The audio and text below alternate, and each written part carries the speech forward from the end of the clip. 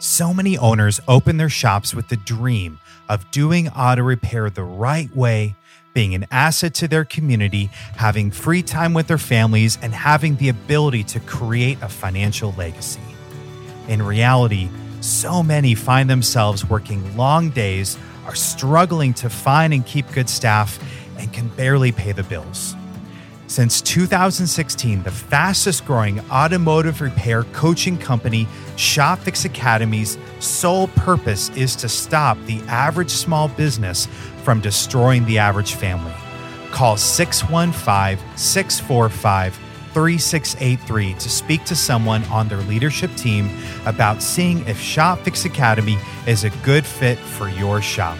Learn more at shopfixacademy.com. This is Success Leaves Clues, an automotive industry podcast, and I'm your host, Thomas Hayes.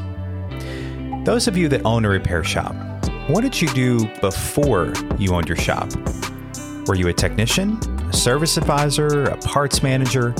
Did you come from outside the industry, or was it something else? Now, be very honest with yourself. In your heart of hearts, do you believe that you're a shop owner? Yes, I know you can say you are, and in reality, you are in fact the owner of the business. But does your heart believe this? Through hundreds of personal conversations I've had with owners, I've found that one of the most common issues owners face is when their identity, who they truly believe they are, doesn't align with the fact that they are a shop owner. What happens when your identity doesn't align with your reality? Well, I've observed it doesn't go well. My guest today is Michael Rosenberger, recently featured on the cover of Ratchet and Wrench magazine, and is a 26-year veteran of the industry and owner of Tommy's High Tech and Tommy's Euro in Denton, Texas. Today, Michael will share his very relatable story and at the end reveal the powerful clues that helped him make that jump in his identity from being a great technician and employee to becoming an incredible shop owner. Here's our conversation. Did you know that some web design companies use the same wording across all their client sites? Unfortunately, this common practice is noted by Google as plagiarism, which will cause your site to be ranked lower. That's why it's critical that whoever makes your shop's website knows better. That's why so many top shops trust Leads Near Me to create and manage their shop's websites. As Google certified partners, they know how to make a top-ranking website from an insider's perspective. Get a free site analysis by visiting leadsnearme.com or calling 888-953-2379. Leads Near Me, effortlessly increase car count. Michael. Hey. Hey. AKA the Berg. Yes. Yeah, you're known as the Berg around here. How did you get that name? I'm not sure. Guy gave that to me. I don't know if it's because he couldn't pronounce it or it's like Rosenberg or Rosenberger or which one is it? He's like, we're just going to call you the Berg. It's just easier. That's great. Yeah. So Berg, when did you get into auto repair? How long have you been in the industry? Been in now about 26 years. That's a good tenure. Yeah, a long time. A long time. How'd you get started? So my dad's partner bought or he went into business with two other partners in Knoxville, Tennessee when I was 13 with 4 Midas shops. Nice. So started sweeping the floors. Wow. Yeah. And then kind of moved up from there, turning brakes and everything else. So did you have any, so your training was on the job. You don't have any formal education in how to fix a car? Never went to school. Nice. Nope. And that was, I mean, the Midas back then was brakes, mufflers, and, exhaust and maybe some shocks and struts. Right. So how long did you work for your dad? Probably through 21, I want to say. So, wow. Yeah. So probably about 7 or 8 years, and then, got married, and then moved down to Denton, Texas. That was back in May of 2006. Why Denton? What's there? My wife wanted to go to Texas Women's University. Okay. And that's in Denton? That is. Okay. So I said, yes. That was smart. Let's do that. That's good. So got a job at the Midas shop there, and then realized real quick that that was not the place for me. And heard about this guy named Tommy, and went and interviewed 6 times, and he finally gave me a job. Why did you, or how did you come to the conclusion that Midas wasn't for you? Or that particular Midas? So I ended up selling all my jobs and working on the cars and everything. So I was doing from start to finish everybody else's jobs. So, and they were super slow. Yikes. So tell us about Tommy's. So Tommy's was, at the time, it was 2 locations. They were doing about $800,000 a year. He needed somebody up front to run the front counter. So started there making $29,000 a year. So you applied, did you apply as a tech and he gave you the advisor role, or? Yeah, I wanted to be a tech. He's like, look, I don't have a spot open for a technician. I only have a spot for a service writer right now, and I can only afford to pay you this because we've never had 2. And had you ever sold before? Yeah, I mean, I guess growing up in a family business, I mean, you kind of do everything. You sweep the floors, you bend some exhaust pipe, you manage a store, or, be the service writer or the gopher or whatever it is. Yeah. Were you good at writing? I was okay. I wouldn't say I was good at it, but yeah, it's what I had to do. Yeah. I got good at it over time. What happened next? So just eventually became the manager of the store, and we grew it up to about 1.8 million. Oh my gosh. Yep. And yeah, it was 16 bays, 17 bays at the time. I can't remember which one, but yeah, January 17 bought them out. So wow. Yeah, it was really cool. I think that's something we need to talk out at some point, that story. Sure. So what I wanted to talk out a little bit deeper is, you've made a lot of transitions in the industry. Yeah. Each transition, there is a mindset shift that has to occur. For sure. And from my observation, the biggest mindset is going from being an employee to being an owner. Yeah. So 2018 was kind of what I call my breakout year. Yeah. That's the year that I hit rock bottom. And what happened? And the highest point at the same time, kind of. So I'd been owner for a year, 11, 12, 13 months or so. Mm-hmm. And I got invited to this business owners education class in Dallas, which is a great organization. A lot of EO stuff is in there, but it was like a 12-week program, I think, 4 hours on a Tuesday. So I'm going through that, and I'm literally changing oil or doing brakes or running the front counter, whatever it is, and I go literally from there to the class, and so I show up in these, mechanics clothes, if you will. Yeah. Hustling. Yeah. Yeah. Polo in the, cargo pants or whatever. Heck yeah. Still got my pens and, flashlight in the pocket, probably. Couple grease stains. Oh yeah, for sure. For sure. Maybe had, on my face, so who knows, but, this guy walks up to me in a suit, and, he goes, you need to stop, dressing like a mechanic. You need to be a business owner. Wait. So he says that to you. What did that feel like in that moment? Well, I was pretty hurt, because I was like, well, this is my roots. This is my identity. This is who I am.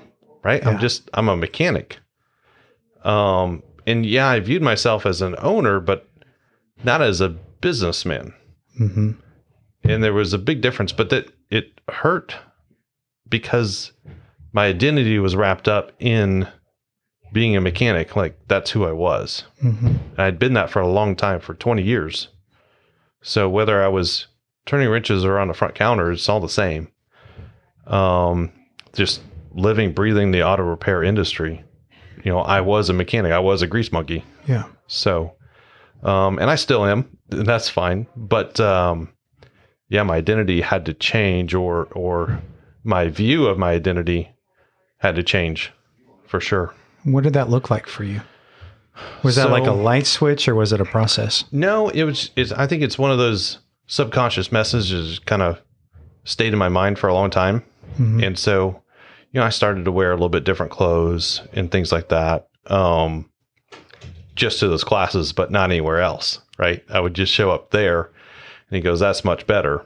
But in March and April of 18, like the business was not doing well at that time. What happened? And we were trying to schedule all of our work and trying to just meet our technicians' hours, right? And so we were turning away a lot of customers. We were not saying yes. We were not bringing everybody in. The market was trying to get into my store, but we were saying no. And at the same time, we had raised our prices in the last year a lot, and just got some bad advice on that. Yeah, and ran off a lot of customers that we shouldn't have. Yeah, so basically, the business kind of went through a declining phase for sure because of all these business changes that you'd made. Mm-hmm. Yep, gotcha. Yep. And that must have been scary to see those results happening. Yeah, I mean, it was. I mean, I remember looking at the bank account, going, you got enough, payroll left for, or enough money in the bank left for one more payroll. Wow. What am I going to do? And then,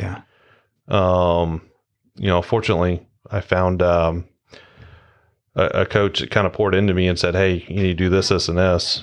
And that kind of changed my world from there. What were some of the changes? Just saying yes to all the customers and just I basically said, hey, all the writers up front, like, hey, take in every car you possibly can.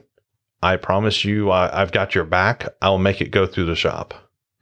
I'll figure it out. Right. And so we had a record week. We did, $104,000 in a week. That's a good week. Yeah. Compared to the, 50 and 60 that we were doing. Yeah. Before that. So we almost doubled. And, I was like, oh my goodness, it's crazy. Yeah. But that was kind of a life-changing week. Like I'll never forget that week. Yeah. And then a few weeks after that, it kind of hit me about being a business person versus a grease monkey. Like I was still trying to fix cars, and I wasn't working on the business. So, that week when you had that realization, like, do you remember what you were doing or what triggered that? I just remember the end of that week. Like we all sat around as a team and we just kind of like, what just happened? Yeah. And I remember for the first time, they looked at me as the leader in the shop. And I don't know that they really looked at me as a leader before that moment. Did you feel like the leader at that point, or was there maybe? I did.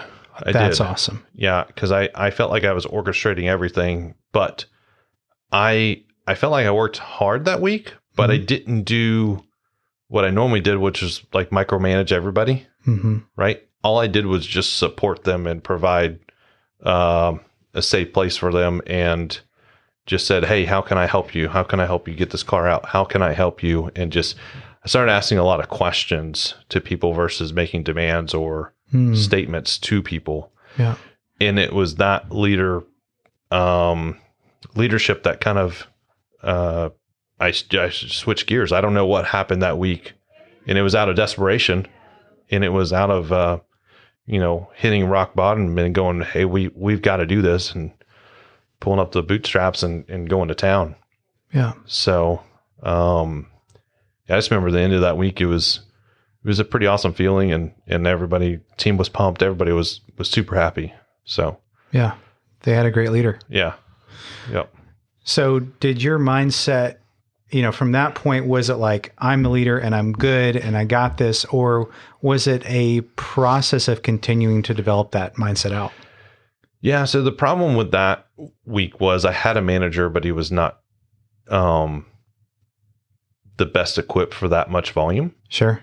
And I blame myself a lot for that, for not training, for not pouring into him and all that things. But I basically handed the reins back over to him, and then we repeated this pattern for several months.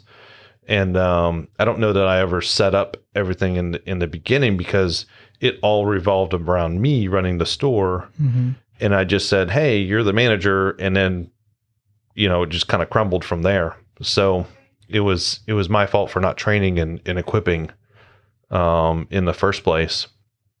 And so one bad decision led to another. But what I learned through that was I had to tell them my expectations, equip them to meet those expectations, and train them and give them the knowledge and everything they needed to do that.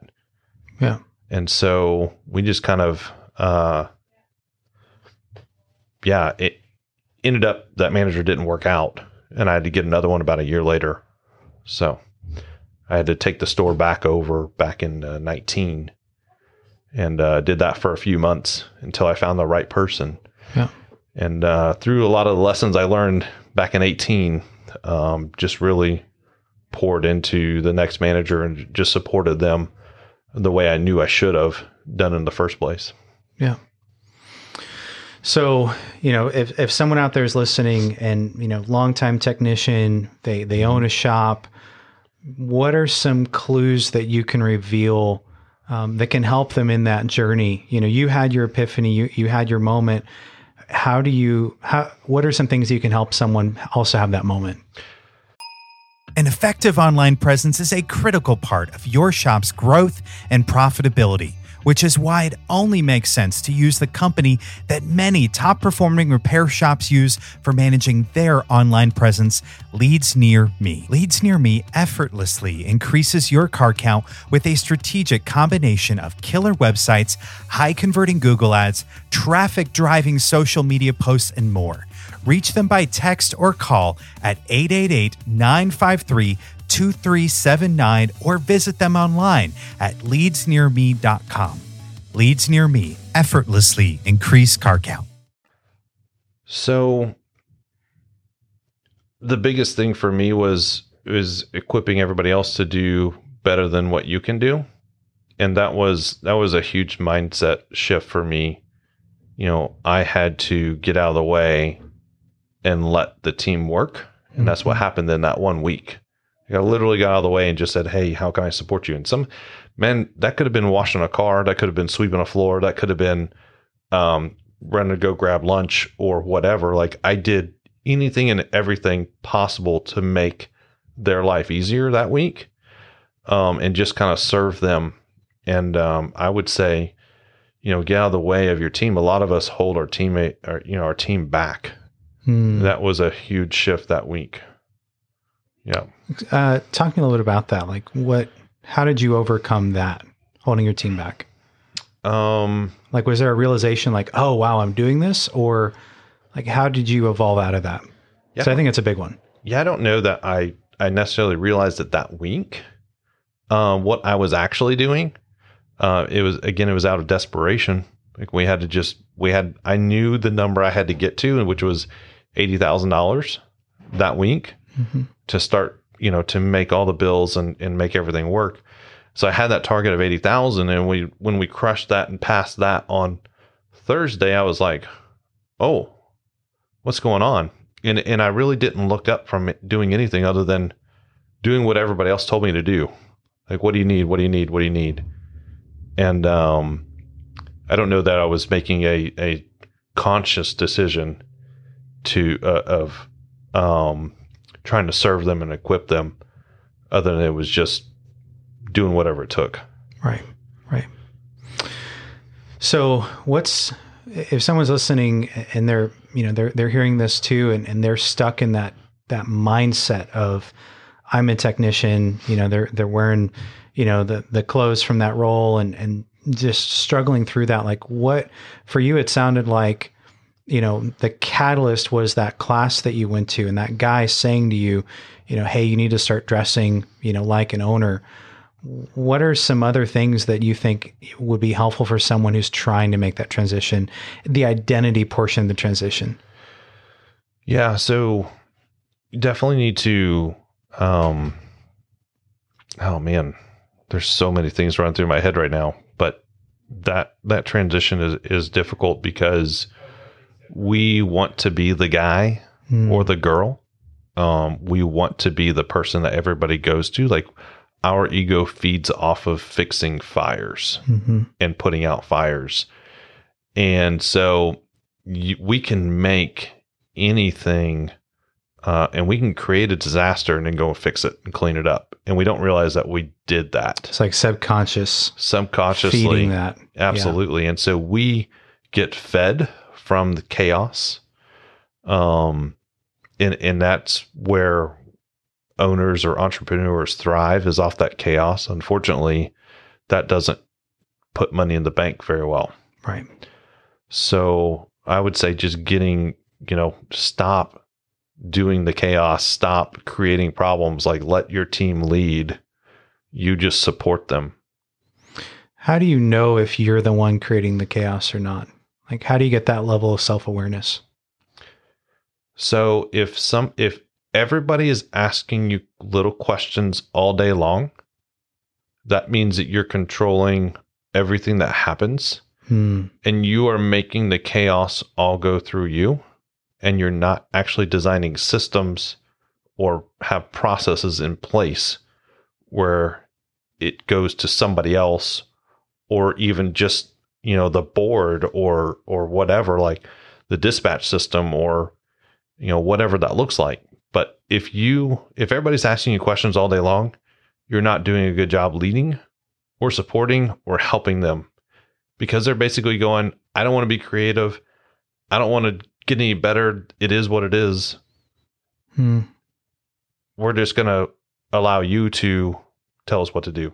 So it's basically, in that scenario, like, they're just trained to rely on you. They don't have permission, creativity, and allowance to be able to make those decisions on their own. That's correct. Within boundaries. That's correct. Did you experience that? Oh yeah.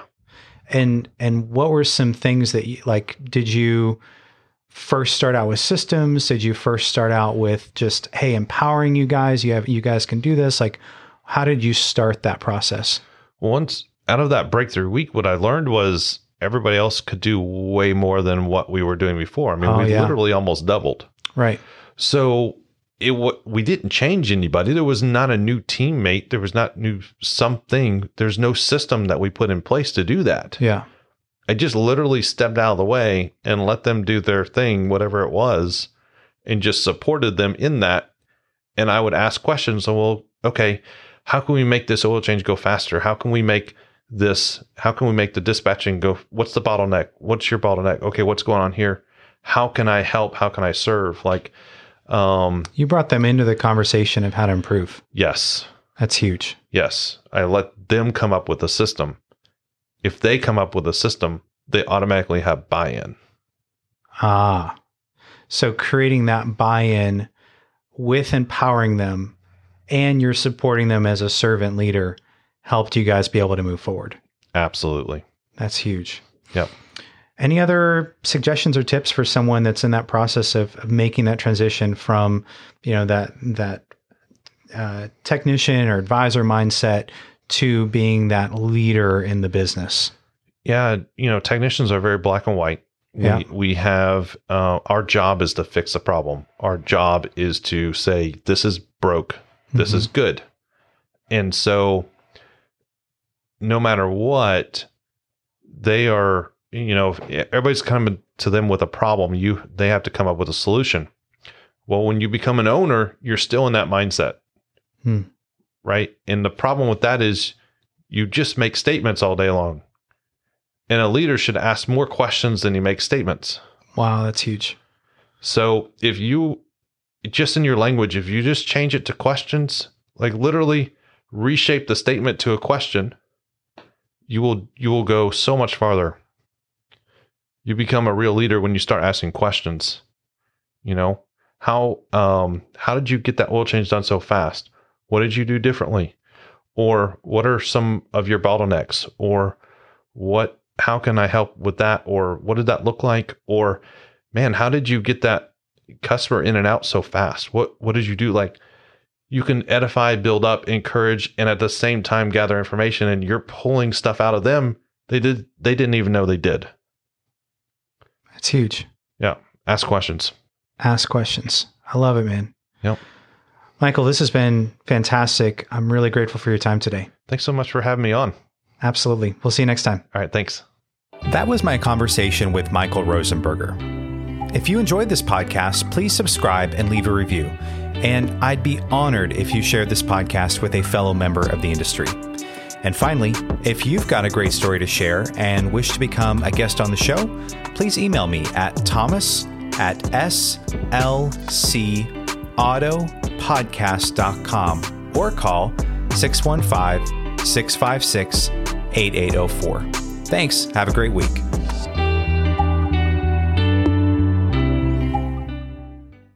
No two shops are the same. That's why cookie cutter advice and coaching does not work. In order for your shop to get to the next level, you must have an action plan designed around your shop's unique needs. You'll also need accountability and encouragement along the way. Let ShopFix Academy help you create your best shop. Call 615-645-3683 to speak to someone on their leadership team about seeing if ShopFix Academy is a good fit for your shop. Learn more at shopfixacademy.com.